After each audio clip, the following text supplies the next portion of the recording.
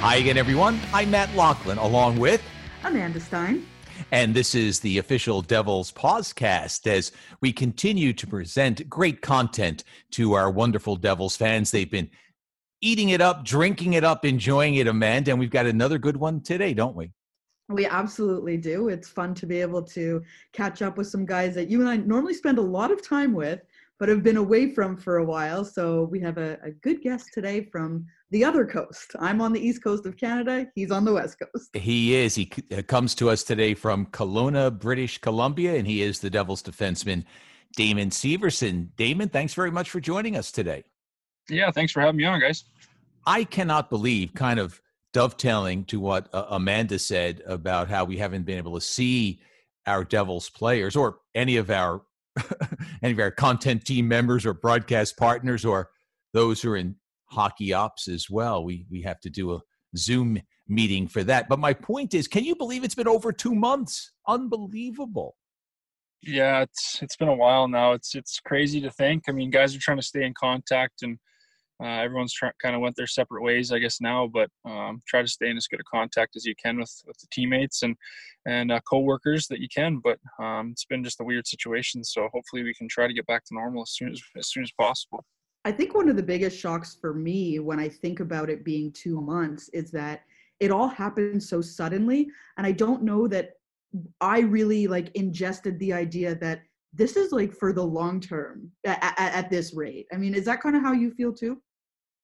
Yeah, immediately when everything kind of happened, obviously the biggest shock was when, the first announcement with the NBA. They said a player or two had, got the COVID, and moving forward, it was kind of like, well, the writing was on the wall for the NBA and then the NHL with us using all the same facilities they do. So we showed up to the rink that next morning. I think we were playing Carolina that night, and it was kind of like guys were just talking, and we had a normal meeting in the morning, and then it pretty much got told within the 15, 20 minutes we're not allowed to skate, and then we weren't allowed to be at the rink, and it was just kind of a little bit of a tumble effect. But now it's just kind of, it doesn't really hit you until you it's been some time now. You get some time to look back and think about it, but it's been over, I guess, 2 months now, and it's crazy to think.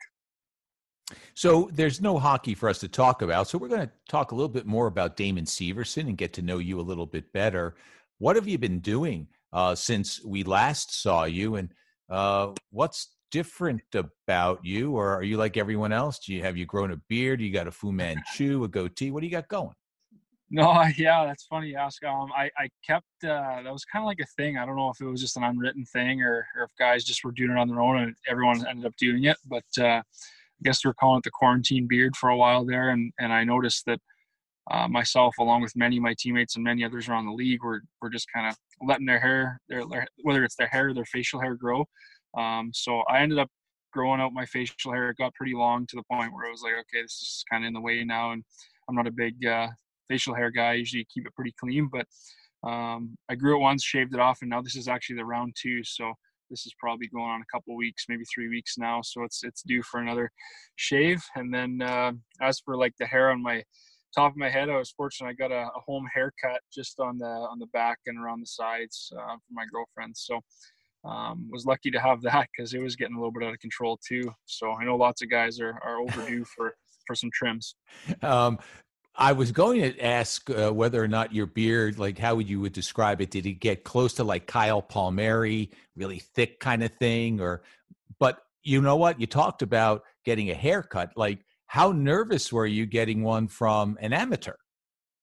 Yeah, well, originally I put it off for about 3 days, and then it was another 3 days, and then it turned into a week. So and I finally just kind of gave in. I was like, you know what? What's the worst that can happen? I wear a hat most days, and I'm not seeing a bunch of people out in public like I normally do. So I just went with it, and she did a really good job. Got to give her credit. So I'm probably gonna end up the longer this thing goes, getting another one. Look, I give you credit because I am here in Montreal and I had my nieces cut my hair. So that was very brave, and it's a little choppy. Yours, I'm sure, is perfectly fine. But what's it been like out there in Kelowna? Because I know it's a place where you go in your off season, but also there's a lot of NHL guys who do spend a lot of time out there. Is there anyone else out there with you right now? Yeah, there's a bunch of guys that have kind of made their way back over time. I know myself and some of the younger guys without, young kids or anything like that. They've made their way back here, and we've been kind of posted up for a while. And then the guys that have got their families and they got to worry about making sure they're getting their kids, whether they're in school or not, and getting them home and that sort of thing. Guys have started to trickle back as well. So there's quite a few out here. Again, like, just texting and getting on the odd, I guess that new thing is the house party. We do the house party app every once in a while. So trying to keep in contact with guys like that. But guys are starting to trickle back, and it's kind of, we're unsure whether we go into summer mode. And the nicer the weather gets, the harder it gets to try to stay out of summer mode, I guess. But it's just kind of a toss up right now. But admit it, you are a little bit in summer mode based on being out on the lake, because I've seen a couple of videos of you. You're out there on the boat a little bit, right? Yeah, we actually ended up going out this past weekend, getting out on the boat. They kind of, I got a call from the dealership that I got the boat from, and they had it in storage, and they asked me if I wanted to put it in the water, and I just said, well, I'm not really doing much else. So we got it in the water, and it was a beautiful day over the past weekend. So I ended up going out there and just making sure it was running good, getting it prepared for the nicer summer months. And I just kind of figured I might as well take the plunge into the water, and it was pretty cold. So that was something that I still would do it again, but I didn't expect it to be as cold as it was. So, but yeah, we did spend a day out on the lake already and just kind of catch some sun. So not full summer mode, but I guess a little bit. Was it a Mackenzie Blackwood like, heart-stopping chill? It was, I just went for the full dive. I didn't want to just dip my toe in the water. I went for the full dive, and the lake out here doesn't freeze like kind of the lakes up in Northern Ontario there where he's at in Thunder Bay. So it still gets really cold. Obviously it's all the mountain runoff, but I went for the full dive, and what he did, I think, was crazy, because that's frozen water. That's as cold as it gets. But I don't think I was as cold as that. And he just shakes that stuff off like it's nothing. That guy, he's just a different breed, I tell you. Well, he shared with us, though, he takes an ice bath before every game. So not surprising that he could jump into a lake that's still mostly covered by ice. Do you have any kind of pregame thing like that to get you fired up? Nothing like that where that's kind of like a shock to the body. I've seen him do that a bunch. He's just he's very, very mentally strong in that aspect, where he puts his mind to something. He's very good at it. So I'll give him credit for that. But I'm pretty relaxed. I mean, I just started kind of doing things. If I play well and I'm kind of doing something before a game, I'll stick to it. But I guess the thing that I went with this year, I got on the smoothie train. I got a Magic Bullet in my apartment and made some smoothies before games and started bringing them into the rink. And there's a few photos taken out of when I had the smoothie in my hand. So I was called the Smoothie Man for a while. But I guess that was my pregame thing this year, was just make sure I showed up with a smoothie, and that was it. It's funny you say that, because while maybe you're not superstitious or have those types of routine, I remember talking to you earlier or later in the season when Mackenzie was really on quite a roll, and you told me some sort of story about how either you or your girlfriend cooked dinner for Mackenzie and he went on a roll, and then you felt like obligated to continue cooking him dinner. Can you sort of expand on what that was? Yeah, I figured, so I asked him to come over the one night for dinner, and so he came over, and I made sure that we had a ton of food, and so we had a bunch of food there. We know how much he can eat, so his plate was like licked clean pretty much. And that when he left, I told him, I said, okay, if you start going on a hot streak and if you start playing well, I'm the one who made you dinner, and if you don't, my girlfriend's the one who made dinner. And so that was the kind of the deal we made, and he ended up getting hot, and I wasn't the one who made dinner regardless. It was all Trace. So but yeah, he started getting hot, and he started going on a little bit of a hot streak. And so I said, I guess you got to start coming over for dinner more often. But I was a little worried because the grocery bill was going to go up quite a bit if he kept coming over. Is there anyone else who comes close to eating the amount of food that he does? Because it's really becoming the story of legend, his appetite. That's true. I mean, I know, especially on the father's trip, there was a lot of dads around that they just kept seeing him go back for more food and more food and more food. And they're like, we can't even put an ounce of food in ourselves more than we've had already. And this guy's just putting back plate after plate. So he's like I said, he's a different breed. He's one of those guys that can just put it away, and he stays skinny and stays in such good shape. So imagine having that as your I guess as your lifestyle, is just being able to put away the food and not have to worry about anything. Give us a teammate who has a pretty big appetite, and then on the other side, a guy who's able to stay in shape and stay strong, but eats like a bird. Oh, that's a good one. Eats like a bird and stays in shape. I'm trying to think. I mean, you eat a lot, we understand, as an athlete, but who eats the least, I guess? That's kind of surprising. Who eats the least? You know what? I'm just trying to think of guys when we're at pregame meal who leave early. I think Will Butcher, it doesn't eat a ton before. I think he's just like simple one plate of food, and then that's good enough, and goes for the nap, and then that's it. But I'm trying to think of who else, because I'm guilty of trying to have as much food as I can at lunch, and then just trying not to eat anything for the rest of the day until the game. But I know Butchie likes to keep it light usually. I think Woody likes to keep it pretty light too, but everybody's different, right? That's another thing, is the superstitions. Is guys are like, okay, well, I got to eat more today because I played well last game and stuff like that. So it's kind of hit and miss. Who's a big eater? Yeah, sorry, go ahead. The big eater. Well, Black was number one by far. And the bigger, I think Palms, with that Italian in him, he eats quite a bit, but he has no problem, keeping the weight off. He's a hard worker, but he can definitely put away the Italian food. And I know him and his wife, when they get cooking, I think the Carricks are over there a few times, and they look like they had a couple good feasts going on. So I wouldn't mind getting involved in that if I can. Whose invite for dinner would you be a little reluctant to take on if they were cooking themselves?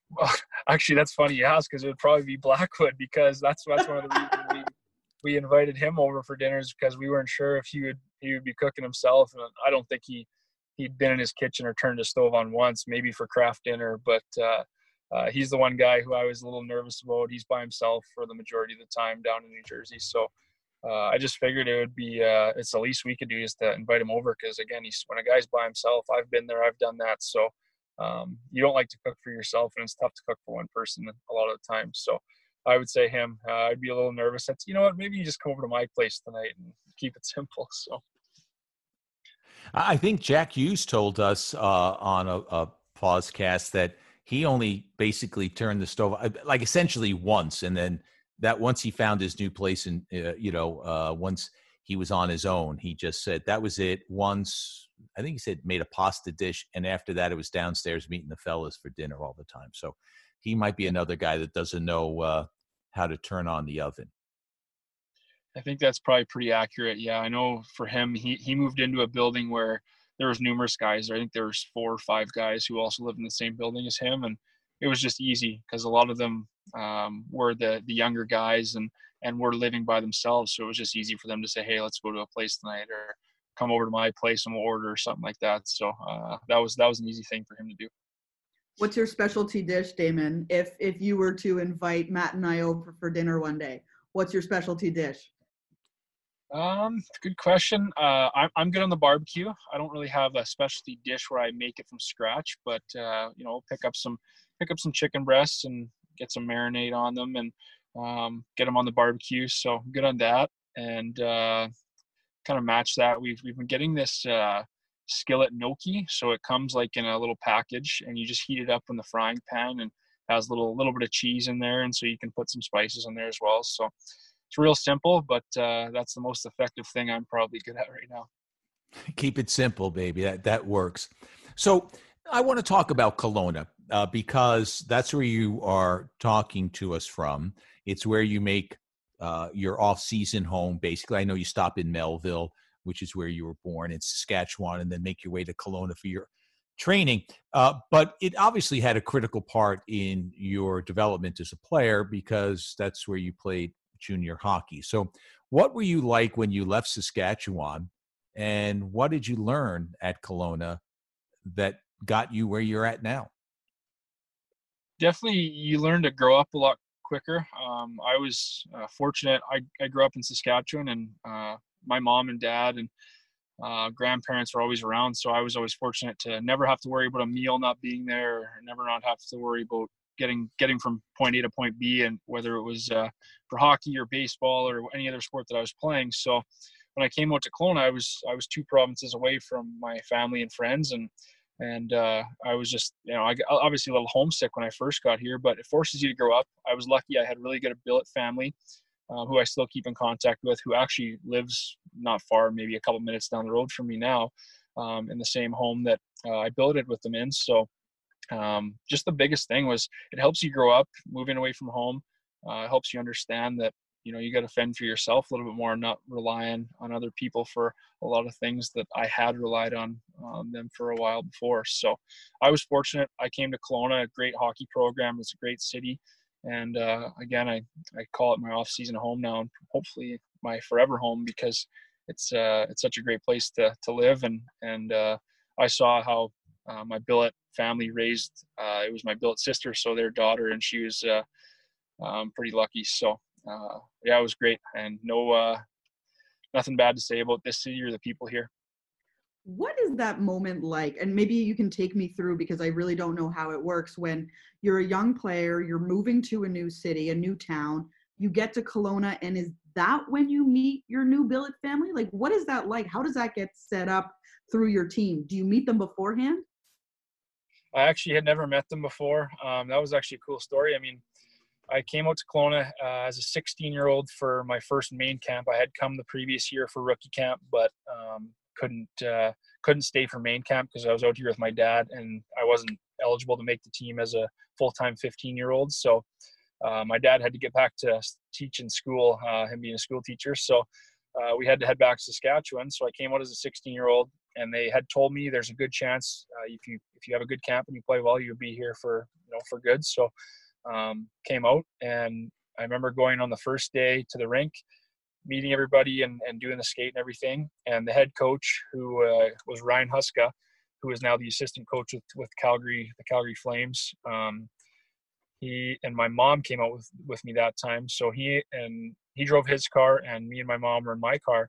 We drove up the one road, and it seemed like we were driving forever, because where I'm from, you get 5 minutes and you get anywhere. So it was like a 20-minute drive from the rink, and I'm like, oh, this seems like it's a far place. Like it was just something new for me. I followed him out to my billet house, and I just remember getting out of the car, walking up with my mom and the head coach of the team, knocking on the door, and my billet mom's name is Barb. She answered, and he said, "Hi, Barb. This is Damon. He'll be living with you." And that was kind of the rest is history. They said, we walked in, and my mom met them and everything looked good. Beautiful home and very welcoming family. So they showed me the bedroom where I'd be sleeping in, and within a couple hours we were having dinner, and the rest, I guess, is history. But it was just really cool how I'd never met somebody before, and the next thing you know, I lived 4 years of my life with them.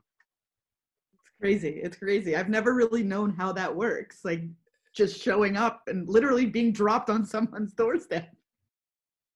Yeah, it was an interesting time, but yeah, it was just, I guess, part of the whole process, and it was very, very cool looking back at it, how that happened. In the moment, I just was kind of going along with it. I didn't know any better, but yeah, you literally just pull up to someone's house and here you go. So I know lots of guys have maybe relatives or people that they know of that they live with as billets, but I had no one I knew in Kelowna that I could live with, and the billets were set up. They said, okay, this is the kid you're going to get. He's from Saskatchewan. He's a young guy, and we'll drop him off at your place later tonight. So that was that. Like an Amazon Prime delivery. Like, Yeah. here you go. Knock the ring, and then goodbye. Now, it had to be difficult on you, right? I mean, you're a young kid, but it's the process, right? And everyone in Canada would love to have a step like that. Not everyone gets a chance even to play junior, right? I mean, you keep rising up the ladder and up the ranks. So you're like, hey, this is what I have to do. And Kelowna's got a great program. This is good for me. But you are from a small town. You are from a very tight family. I've had pleasure of meeting members of your family and, mostly your dad. But at any rate, and you talk warmly of those times, how was it for them? How was it for your mom when she said, I'm dropping my baby off? This is his dream. But I wonder who had it more difficult, you or the family? Yeah, I think probably her. Looking back at it, I mean, it was easy for me because I knew she was still going to be there throughout the training camp, and kind of just I was like, okay, well, she's going to be staying in the hotel, and I'll be at the billets, and just kind of getting used to everything during training camp and that sort of thing. But I think it must have been hard on her, especially when she was still there. I'm sure it didn't hit her yet, but when she got on that flight to head back home after training camp ended, and they said I was staying, I'm sure it hit her hard, but. Oh, she was funny. crying. Trust me. There were tears on the flight back. I'm sure there might have been, but it's funny, at the time and throughout junior, you don't hear about that stuff because they don't want to tell you, because they want to keep it they don't want to put that on you sort of thing. And they don't want to make you feel like you're leaving home too early, or they want you to come back. So obviously now that my junior career has been over for a while, they've told me some things that's like, oh, I wish you wouldn't have left, or it was hard on us. And I'm like, but they're like, well, we wouldn't take that away for anything. It was a great experience, and we love coming to visit you in Kelowna. But yeah, it was awesome. Again, I was lucky. I was fortunate, great billets, and I just came in at the right time, and everything kind of was a smooth transition. Who were some of your teammates? Some of my teammates, I guess names that are in the NHL now. There's one guy who plays in Nashville. Sissons is his name. Mm-hmm. And in Detroit, they have Bowie. And then I missed Draisaitl by a year. That was my rookie year with the Devils. He got traded to Kelowna, and they went on their Memorial Cup run. Missed him. Josh Morrissey I missed by a year, but I missed a few guys. But then there's been guys who have played high level university hockey, have played in the AHL, stuff like that. But I missed guys like Tyler Myers and Luke Shan and these guys by a year or two, just because they have that a little bit of an earlier birthday, I guess. But yeah, I mean, there's names to go on for days with the organization, and I just I guess tried to continue the tradition of the defenseman getting drafted out of the Rockets. When you think about the CHL and the WHL, that's a really popular name, the Rockets, the Kelowna Rockets. What does that particular junior team mean to that community?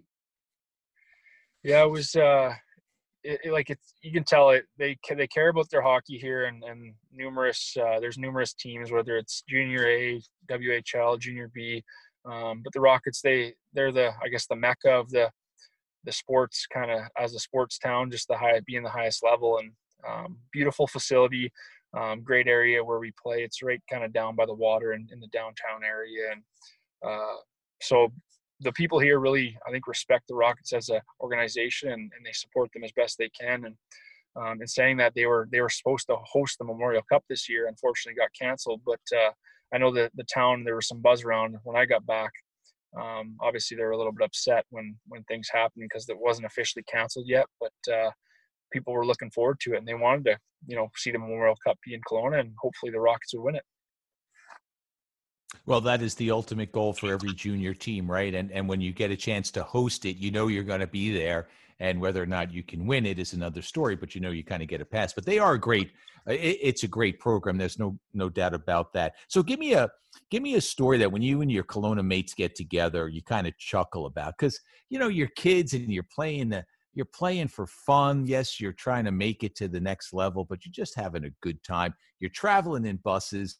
Is there a story or two that you can share with us that kind of that you and your teammates kind of laugh about, have some fun with?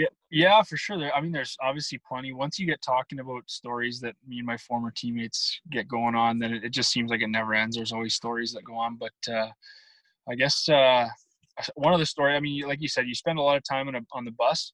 So guys kind of get into certain roles on the bus. What they bring to the table, I guess, per se. So I was the snack man. In my last couple of years, it was like, okay, I was always counted on to bring the snacks. It was like, crispy minis or little bags of chips or 5-cent candies at the time. And there was a bunch of stuff. I'd always be stopping at 7-Eleven on my way to the rink for a road trip and picking up a bunch of snacks for pass around for the boys. So that was my role. And we had some guys' roles who their roles were to bring the pillow, or his role was to bring the the blankets for other guys, just so we could sleep on the ground, and everyone had to be comfortable because we spent a lot of time on the road and stuff. But everybody kind of comes in that role, and in junior it was I was the snack man, and once guys started to catch on at the closer to the front of the bus that I had the snacks at the back. There was a lot more action around my seat. All of a sudden there's like no room left. You talked about those long bus rides, which you hear about in junior hockey all the time, but what is the closeness to other teams around Kelowna? Like, what would be the shortest versus the longest bus trip you would take? In our division, Kamloops would be the closest. They're 2 hours away by bus. So that was our easiest one, a little bit of a rival. Vancouver is about 4 hours. And then also in our division, Victoria, you got to go down to Vancouver, all the way through Vancouver, get on a ferry to go all the way to Victoria. So that one's a little bit longer than Vancouver, but Kamloops and Vancouver are the closest two. And then you got Prince George, who is also in British Columbia, who's in our division, and they're like an 8 or 9 hour bus ride north. And then you got like the teams who are in our conference who are in the U.S. division. Portland's like a 10-hour drive. Tri-Cities, anywhere from 6 to 8 hours. And so you really had to invest in snacks. Yeah, there was no shortage of that. It was the snacks from 7-Eleven in Kelowna to go down, and then I'd have to hit a gas station when we got down there on the way back. Yeah, make sure that we had some for the way back, and especially a little extra if we won the game. So, and by the way, the candy in Canada is better than the candy in the U.S. I don't know what the chocolate too. Yeah, that's what I meant. Okay, sorry. Yeah, the chocolate candies. Not like. Is there something different about how they're made? I'm not sure. Am I wrong or? No, you're right. It's a different factory. Oh, is that what? So for a lot of the candy bars in the States are made by Hershey, and in Canada it's made by Nestle. There you go. No. Yeah, well, there you go. So we got the. I know things. We got the Snack King and the Candy Queen on part of our podcast, but it's better, folks. If you're listening and you've not been to Canada, when you go, make sure you grab like a Kit Kat or your favorite chocolate bar. It's different. It tastes a lot better. And they have different kinds too that you can't get in the States too. Well, I was going to say, Damon, do you have like a favorite Canadian chocolate bar? Because I do. I'm not going to lie. I don't discriminate against any chocolate bars. I got a sweet tooth. So if you put something sweet in front of me, I'm probably going to be all over it. But the one thing that I do know that is tougher to find in the U.S. is the chips, like all dressed or all dressed. So what are all dressed chips? When you look at the package, there's like all sorts of different. There's like onion on the package. There's like vinegar. Like it's almost like they put all the flavors in one, and they call it all dressed. But some people think they're gross. Some people think they're great. I'm a fan of them, so that's one thing that I miss. Amanda, what's your favorite candy? See, it's a toss-up between an Aero bar and a coffee crisp. I'm not a big coffee. I love to drink coffee, but not as a flavor. I think those are Canadian, right? I think they might be. But I would be. I'm all over the Aero bars. So, are you an all-dressed fan? Oh, 100%. I mean, when I came back to Montreal when the season was paused, I think the first thing I did was get Montreal bagels, of course, the best bagel that exists. Hey, now you just started a fire. You just started a fire. And then I got a bag of all-dressed chips, and then I felt like I was home. Well, we'll give you the chips. I just don't think I'd give you the bagels. The New Jersey, New York bagel is it's different. It's better. We know that. That's okay. You have your Canadian pride, and we'll allow you to. I think there's more Canadians on this call, Maddie. We win. Well, that is true. That is true. Blaine Sayers from our content department's going to weigh in here anymore, and Pete Albeets, who of course is in the media relations and hockey communications division and hockey ops. My goodness, he does so much. He is with us as well, so he'll defend. He's listening, and he'll defend when we get a chance. I'm not much of a bagel guy, Maddie, but snacks and chocolate, definitely Canada 100 times over. That voice belongs to Blaine Sayers, and I don't know if Pete will hop in, but we will give him the opportunity to be like, he's saying no. He's saying keep going. Let's move off of this. I can tell he's just not comfortable. You're just making him hungry. That's it. So let's see. So we found out about all dressed. They're called all dressed. Yep. And Canadian candy and all that sort of stuff. So a couple of more, Damon, and then we'll go. I want to get back to hockey, though. You mentioned some of your mates. Did you cross over with Nick Merkley at Kelowna? Yes, that's actually one guy who I should have mentioned. Yeah, with us being teammates in New Jersey now, he was a 16-year-old in his rookie season when I was in my final season with the Rockets. So I think that was the year he won the WHL Rookie of the Year as well. He lit it up that year, and ever since then I've been a big Nick Merkley fan. So I know when the trade happened and we brought him on board, I was excited. And not only is he a great player, but amazing guy and a great family, another good Western Canadian guy. So I hope to have him on the same team as me going forward because, we did play together for one full season, and he was definitely a guy I looked for on the ice all the time. I'm going to use a question we used with him when he was on this podcast, and he talked about, and the answer is Mike McLeod. Apparently, anyone who has driven with Mike McLeod doesn't do it a second time. It's just he's listed everywhere as like the worst driver on the team. So and clearly he's played with the Devils as well. So is there anyone like that, like a Devils player that you would be like, nah. I'm good. I'll do an Uber, thanks. No, I know you're going to drop me right. No. It depends on the day, but if you get Jesper Bratt a day where he thinks he's driving an F1 Formula One car, then he's a little bit of trouble. And I'm sitting in the passenger seat, like holding on for dear life with him sometimes. But I'd say he's a good driver in saying that. He's very in control, but there's sometimes you're holding on and it's like, are you even going to slow down for this corner? But he feels like he's driving an F1 car sometimes, and it gets a little nerve wracking. So I guess I wouldn't classify him as the worst driver, but he's the most dangerous to be in the passenger seat with. He's the one that's got your heart pumping. Yeah, he gets your heart rate up for sure. Who drives like the grandma? Who does drive like the grandma? Let me try to think here. 10 and 2 or whatever it is. I don't know if those are the right numbers. I got one more for the race car driver, Gusev. He's not afraid to put the pedal down too. So I don't know if he's got a Russian license or what he's got. He feels like he can get away from everybody, but yeah, he can put it down too. As for the grandma, we don't have too many guys who drive like too slow. It's most guys are like, you see guys when you get home from road trips and it's just a race to get on the highway to get home. So it's kind of, I guess all you guys could probably attest to that, but there's not many that drive very slow on the team. The way you guys all shoot out of the parking lot one after the other, it's really a miracle that like you all know exactly where you're going. Yeah, just that system, I guess, it works. So there might be some bumper cars every now and then, but yeah. Athletes are competitive, and they're competitive even in getting out of the parking lot. Who who can make it first, who gets ahead of somebody else. So that's clearly it. So as we start to wrap things up here, and we'll spend just a few more minutes with you, how are you different as a player? I mean, you've got some stripes now, and you know the league. And what's different about Damon Severson? I think the consistency was a thing that I wanted to improve, especially from when I first came into the league. I would have games where I would be lights out, where I was really good, and I could feel confident out there, and I was like, okay, I got to continue this. But then I'd have games where I would almost take a step back and just be not as either, whether it was a mental thing or just or whatnot. It was something that I wanted to improve on, is just being that consistent player and knowing what my team was going to get out of me every night. So I think I've improved at that.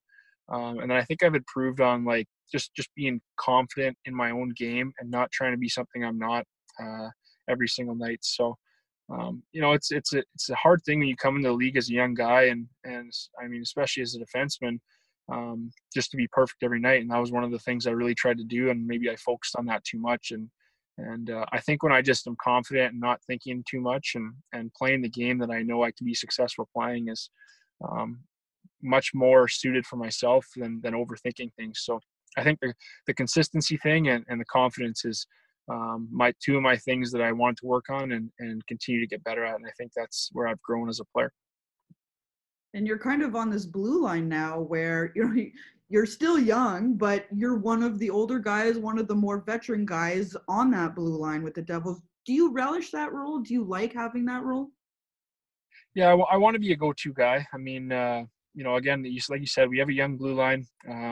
We have guys, obviously, when we traded away Greener at the deadline there, we got a lot younger, but we definitely miss him. But yeah, no, I wanted to be one of those go-to guys. I want to be a guy who can play in all situations, whether it's on the top power play or the top penalty kill, and be thrown out in 5-on-5 and be the first guy out there in overtime, and just be a guy that's really relied on and counted upon to make things happen and get the job done. So going forward, that's something I definitely want to pride myself on, and be a go-to guy that not only can be trusted by myself, but my teammates and the coaches to put me on the ice and succeed. What was a step that you took? Like, what was a jump in that direction, and why did it happen? I think it's a lot of it has to do with confidence. I think I know for this year, especially the first half of the year, even like the first 30 games, say, I didn't have the best start to the season. Team didn't either, but that the team doesn't start well because the players don't start well. So, I just didn't feel like myself out there, and started real slow in the point production aspect of things. Just in the confidence side of things, I just wasn't myself every night. I'd have good games and bad games, and then I just there was a switch that flipped almost halfway through the year, and I just started picking it up and realized that I got to play a certain way for not only myself to be successful, but to help the team. And understanding that, I think I just focused on that a lot more, and didn't worry about any outside noise or anything else that was coming other than from inside the dressing room. So I think I focused on that a little bit more, and I think on the second half of the season, I really stepped up and had a good second half, but unfortunately just kind of got cut a little bit short.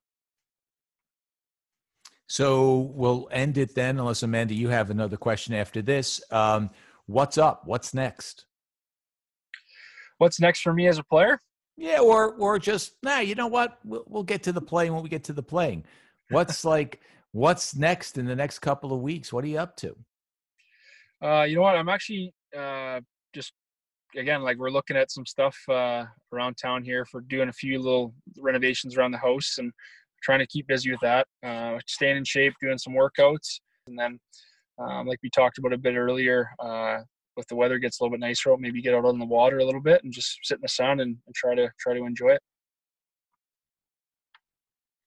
Well, we appreciate having you on. And I mean, it's nice for you that, we appreciate that you took the time for us, because we know that it's although while not a busy time, a very strange time. So it's always nice to see your face, because we're doing this over a video conference. And it sounds like you're keeping, as busy as you can. And I think that that's the most important thing right now, is to be able to fill your time and keep your mind as fresh as possible, and be as close to ready whenever, we're all told to be back. Yeah, no, I hope to be back and seeing everybody face to face here soon. But for the time being, I guess we just got to do our part and stick it out until we're told different. Well, Damon, thank you very much again for your time. As Amanda said, we appreciate sharing your thoughts with us and with our Devils fans and listeners to the official Devils Pausecast, as we call it. Continued success in raising your level each and every year. We look forward to what you bring to the ice when we do get back. And hey, good luck in renovating that house. Yeah, thanks a lot. No, I appreciate you guys having me on. Hopefully everybody's staying well, and hope to see you guys soon. And we look forward to being on the next charter plane together, and you dropping off some snacks at our seats. You know where Matt and I sit. So, we're holding you to it, snack man. Yeah, I'm gonna have to tell all the guys that my seat's gonna be a hot spot now that everybody gets wind of this. Exactly, the snack king. He'll be bringing things in from the hopefully like a nice candy and snack shop. But anyway, we'll be looking for it. Damon, thanks very much. No problem, guys. We'll talk to you soon. All right, Damon Severson joining us on the official Devils Pausecast. Amanda, it was fun. It was a blast. We learned a lot. We sure did. It was great to see everybody. It is indeed. So thanks to Damon Severson. Thank you very much for listening. Thank you very much for your company. For Amanda Stein, I'm Matt Loughlin. Stay safe, stay healthy, be well, and we'll talk to you next time. Bye-bye, everybody.